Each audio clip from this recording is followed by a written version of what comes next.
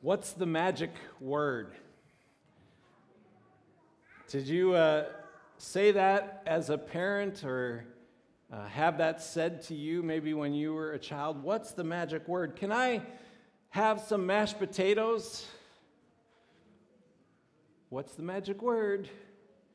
Can I please have some mashed potatoes? And suddenly, with this one word, a world of possibilities opens up. Just this little word, please, and I'm in mashed potato heaven. It works when there's an agreement over what the magic word is. But sometimes there's not an agreement over what the magic word is. It's like trying to remember that password that you set up 10, 15 years ago, and you've long since forgotten it, and you're going through all the combinations trying to figure what's going to unlock this account. When I grew up, behind our yard was a field, and it wasn't a huge field, but to a 10, 11, 12-year-old boy, it felt like the wild, wild west. And my friends and I would spend entire summers out in this field. We would swing from young green trees back and forth. We called the game Radical. Just see how far you could swing before the tree either snapped or you went all the way down to the ground. We played different adventures like we were Huck Finn and Tom Sawyer, and we built this tree fort that was like the Taj Mahal of tree forts. And you'd climb up this ladder, this wooden ladder, and you'd come to a hatch trap door, which we thought was so cool, and you'd go through this trap door and you'd get into this, was pretty dirty, moldy fort, but we thought it was awesome. And one of the things we'd do is we'd go up in there and close the hatch and lock it, and then eventually one friend would be late, and he'd come and he'd climb up that ladder and he'd get to that door and it was locked. And we'd do the what's the magic word game. What's the magic word, please? Nope. That's not it. Keep guessing. Abracadabra? Nope, that's not it. Your mama? Nope, that's not it. And of course, there was no magic word. We would just keep doing this until finally that person got so frustrated that we had mercy, and they'd throw out a word. We'd be like, that's it. You got it. And we let them in. So we have been in a series, Draw Near to God, and He will draw near to you. That is an incredible promise that God has given us. As we draw near to Him, He draws near to us. So the question I want to raise today, is that a promise that is activated by a magic word? Do we need to have the right key in order to draw near to God? Years ago, probably 13, 14 years ago, we began children in worship in our church. So at this time in the service, we dismissed the kids 3 through kindergarten. They'd go to a worship service designed for them. And one of the things they did in that worship service was they would all pray. And we had this tradition where there was a Bible that they had, and when they had the Bible in their hands, it meant it was their turn to pray. And of course, if you didn't have the Bible, you had to be quiet and listen. And one of our first children in the program, his name was Brecken, he took the Bible when it was his turn to pray, and he did this. And he began to pray. Dear Jesus, thank you for this day. Thank you for my mom and dad. Amen. And it caught on. And so the next person who got the Bible, dear Jesus, and it became a thing. It became a thing not just for like that season. For years, Brecken was like in middle school, and kids are still going. You would think if you were an outsider and you were just watching, you would think that we are teaching the children that in order to come before God, you must take the Bible and put it to your forehead like it's some kind of antenna and tune into God and pray. Now, it's just hilarious. But I do wonder, I think it does raise the question, what do you think that you've got to do in order to get God's attention? What do you think that you have to do in order to get His attention? In order to be heard, in order for your prayer to work? Is there a key? that you need? Or is there a magic set of words, some phrases, maybe a pattern of your prayer that you need to do? So we're going to turn to a story from the Old Testament, 1 Kings chapter 18, to answer that question. And I'll just lay my cards on the table. I do think there are some keys, but I don't think it might be the keys that we think. So join me as we pray for the reading of God's word. Lord, we thank you for your word, and we ask today that your word would be our rule, that your spirit would be our guide, and that your glory would be our number one desire. May the words of my mouth and the meditations of our heart be pleasing and acceptable to you. In Jesus' name, amen. So we're going to turn to 1 Kings 18. It's a great story, but it's a long story, and so I want to summarize just a portion of it before we turn to the text. There's two main characters that we need to know in this story. The first is Ahab. Ahab is the king of Israel, and he's described as a wicked king. Last week we talked about being double-minded. Ahab is a double-minded king. So he's a worshiper of the one true God, and yet he's also begun to worship Baal, this pagan god. And the worst thing about that is that as the king, he's leading all of Israel right along with him. They are just following him into his double-mindedness, worshiping God, also worshiping Baal. Back to that monkey bar image. It's like they're holding on to one bar, and they're also thinking they can get to the other side without letting go of that bar. They think it's workable, but it's not workable. The other character is Elijah. It's a prophet that God has raised up, and Elijah is the prophet of the one true God, and he's constantly confronting Ahab. And so there's some animosity between Ahab and Elijah. They don't necessarily like each other. And so in the passage today, there's a confrontation where Ahab and Elijah meet, and Ahab accuses Elijah of being a troubler of Israel. You troubler of Israel, and all around pain in my tail. And Elijah responds, oh no, Ahab, it is you that is the troubler of Israel and the pain in my tail. And so they go at it, and Elijah says, you know, you are not only going astray yourself, but you're leading Israel astray. You're leading Israel into your double-mindedness, into your idolatry. So who's the bad guy? Is it Ahab or Elijah? And who's the one true God? Is it Baal or is it Yahweh? And so Elijah proposes a contest to answer that question. And that contest is going to be around an animal sacrifice. We're going to create an altar, and you're going to get your 450 prophets of Baal, and they're going to pray to their God that he'd consume the sacrifice, and I'll pray to my God that he'll consume the sacrifice, and whichever God answers, he's the true God.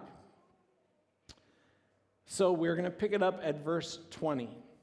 1 Kings 18, verse 20. So Ahab sent word throughout all Israel, and he assembled the prophets on Mount Carmel. Elijah went before the people, before the Israelites, and said, how long are you going to waver between two opinions? If the Lord is God, follow him, but if Baal is God, follow him. But the people said nothing. So 450 prophets are gathering. The Israelites have come together for this showdown, and during this time before the sacrifice, Elijah decides to turn to the Israelites and say, come on, folks. How long are you going to keep thinking that this is a workable solution? How long are you going to worship Baal? I mean, if Baal's God, fine, follow him, but don't wake up in the morning and pronounce the Shema as Israelites do. Hear, O Israel, the Lord our God, the Lord is one. Don't pretend that you are worshiping one true God while you're also worshiping Baal. You've got to pick a side. And the people said nothing. I don't think they wanted to be confronted about their idolatry. Elijah, Just stop shining the light on us. Go away. It is a fairly human tendency. We all have idols, and we don't like the light to be turned on them because we love our idols. So the people say nothing. Verse 25. Elijah said to the prophets of Baal, "Choose one of the bulls and prepare it first, since there are so many of you." I mean, this is 450 against one. "Call on the name of your God, but do not light the fire." And so they took the bull given them, and they prepared it. And then they called on the name of Baal from morning until noon. "Baal, answer us," they shouted. But there was no response. No one answered. And so then they began to dance around the altar that they had made, the TikTok dance. At noon, by the time it gets to noon, Elijah began to taunt them. "Shout louder," he said. "Perhaps he's deep in thought, or he's busy, or maybe he's traveling, or maybe he's sleeping, and he's got to be awakened."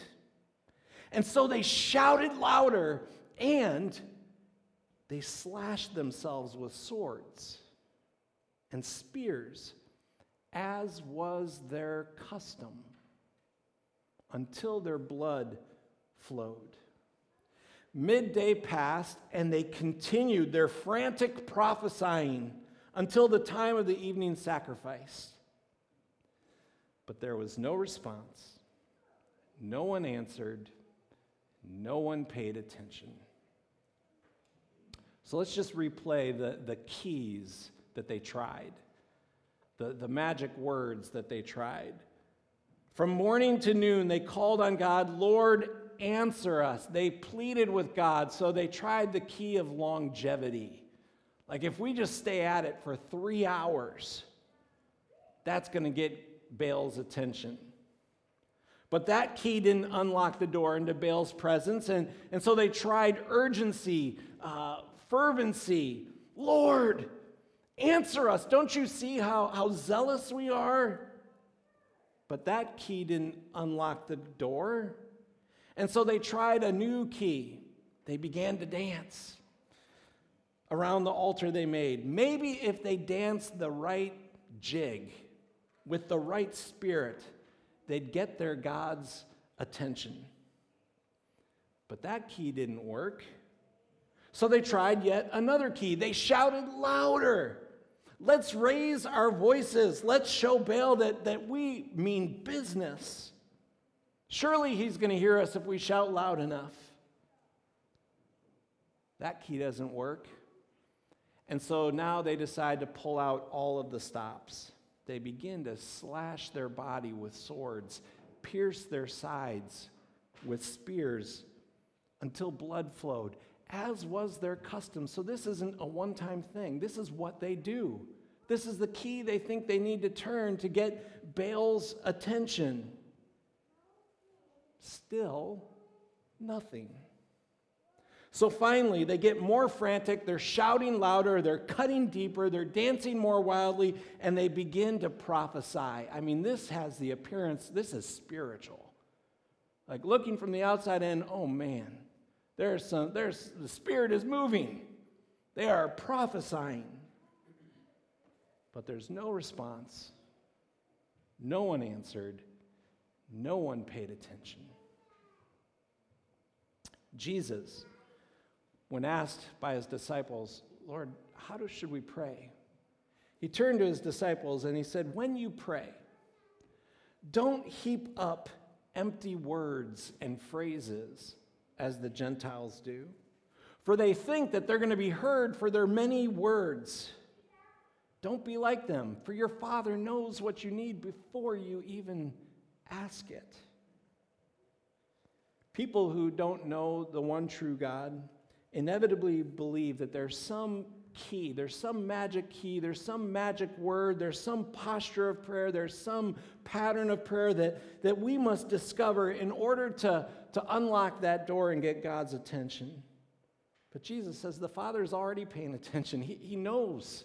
He knows what you need before you even ask. So the prophets, they're exhausted. I mean, just think, morning to noon, midday, and now it's evening. They've been going at it all day long. They are absolutely exhausted. I imagine they're embarrassed. They're probably angry at Elijah, who's been taunting them. It's a long day. They're spent, and so they turn to Elijah and say, fine, buddy, let's see you do it. How loud are you going to shout? What's the dance that you're going to jig? How deep are you going to cut? What prophecy are you going to utter? And so, verse 36, at that time of sacrifice, the prophet Elijah stepped forward and he prayed, Lord, the God of Abraham and Isaac and Israel, let it be known today that you are God in Israel and that I am your servant and I've done all of these things at your command. Answer me, Lord. Answer me so that these people will know that you, Lord, are God and that you are turning their hearts back again. Then the fire of the Lord fell and burned up the sacrifice, the wood, the stones, and the soil, and it also licked up all of the water in the trench. When all of the people saw this, they fell prostrate and they cried, "The Lord, He's God! The Lord, He's God!" Yes, I forgot to mention the note that he had his sacrifice doused with water 3 times just to make sure no one would allege there's any funny business going on. Fire falls down, consumes the sacrifice, and suddenly those Israelites who said nothing, I mean, they can't say it fast enough. The Lord, He's God. The Lord, He's God. So let's just put the two approaches side by side. In contrast to the prophets of Baal, Elijah's prayer, I think, took about 15 seconds. It was a short prayer. It was a fairly still prayer. I don't imagine him dancing. It was, in comparison, a pretty quiet prayer. I don't know that he raised his voice. I don't know that he shouted at God. It was a prayer without any self-flagellation. There was no abuse. There was no cutting, no piercing, no stabbing. In comparison to the prophets of Baal, we might even call this prayer unspiritual. He's not prophesying. It doesn't have the earmark of something that is deeply spiritual. It just looks like one person talking to God. So what it was a simple prayer, fairly straightforward prayer. It was a sincere prayer, a confident prayer. I mean, that's a bold prayer. Could you imagine? I've often thought, would I ever put myself in that situation where I am going to put it on the line like God, send down the fire so everyone knows? Honestly, I don't think I would. I'm afraid to pray that. So it was a bold prayer. It was a faith-filled prayer. It was a prayer consumed with one thing, the glory of God. Let it be known that you are God. This is what's driving Elijah, that you are God. And God sends fire, consumes the sacrifice, and now we've got all these converts, all these people that can't let go of that monkey bar fast enough to get over to God's side. The Lord, He is God. So here's a takeaway for me. Drawing near to God is not about having the right key. It's about having the right God. Drawing near to God is not about having the right key. It's about having the right God. If the God you worship has a closed door to you, then you do need to come up with the magic word. You need to come up with the right key to unlock that door. But if the God you serve has already opened the door to you, not by your blood being shed, but actually by the blood of another being shed, there's another person's side who was pierced for our transgressions and our iniquities. If He's opened the door to us, then it's not about having the right key. It's about recognizing I have the right God. I have a God who welcomes me. And so I draw near by the blood of Jesus, by a new and living way opened up for me through the curtain. That is his body. I have a great priest over the house of God. Therefore, let me draw near. How? With a sincere heart. And so I think, obviously, the first key is Jesus. If we're going to say there's a key, the key is Jesus. Jesus is the key that unlocks the door into God's presence.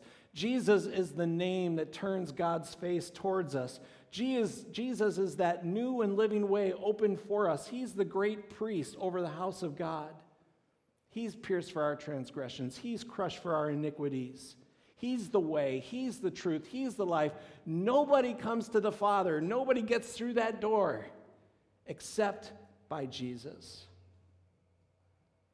And so we draw near with sincere hearts, and we draw near in the full assurance that faith brings.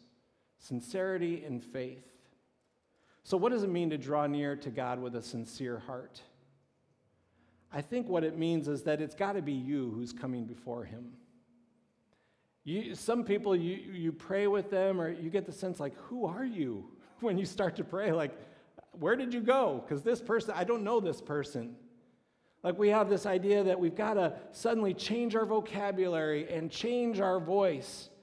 We need to send some kind of representative that we think God wants in order to come before him. I don't know that that's a sincere prayer. God wants you to come with your vocabulary in your voice. James says, is any among you suffering? Let him pray. I mean, if you got something going on, bring it. You don't need to leave it at the door. Bring it. If you're cheerful, sing praise. You don't need to check your joy at the door. You don't need to check your happiness and laughter. Bring it with you. If anyone's sick, call the elders. Have them pray for you. There's times where we need other people to draw near on our account. Pray with sincere hearts, not who you think God wants you to be, but who you are, because it turns out who you are is the person God loves. Who you are is the person God loved. Draw near with a sincere heart and draw near in faith. The verse we're going to be memorizing this week is Hebrews 11:6. It says this, without faith, it's impossible to please him. For whoever would draw near to God must believe that he exists and that he rewards those who seek him. Now that's a tall order. But I think a sincere approach to God sometimes looks like that man from the Gospel of Mark, Lord, I believe. Help me. Help me in my unbelief. That's a sincere prayer. It's not about having the right key. It's about having the right God. And friends, we have the right God. We are welcome. The door has been opened. You have a God who delights in you, a God who loves you as a father loves a child, as a mother loves a child, a God who sent his son to bleed for you so that you don't have to. You have a God who has unlocked the door so we can draw near. Let's pray. Lord, we so often are like the man from the gospel that we read in Mark who said, Lord, I believe, and there's also a portion of me that is struggling with doubt. Help me in my unbelief. And Lord, I'm so grateful that that passage is in the Bible because it resonates with us. There's times where we struggle. Lord, we believe and we struggle with unbelief. And Lord, help us to bring all of that to you in sincerity, who we are, not as some person that we think you want us to be. Lord, what a gift you've given us in inviting us to draw near. We praise you for the God that you are. Pray this in Jesus' name. Amen.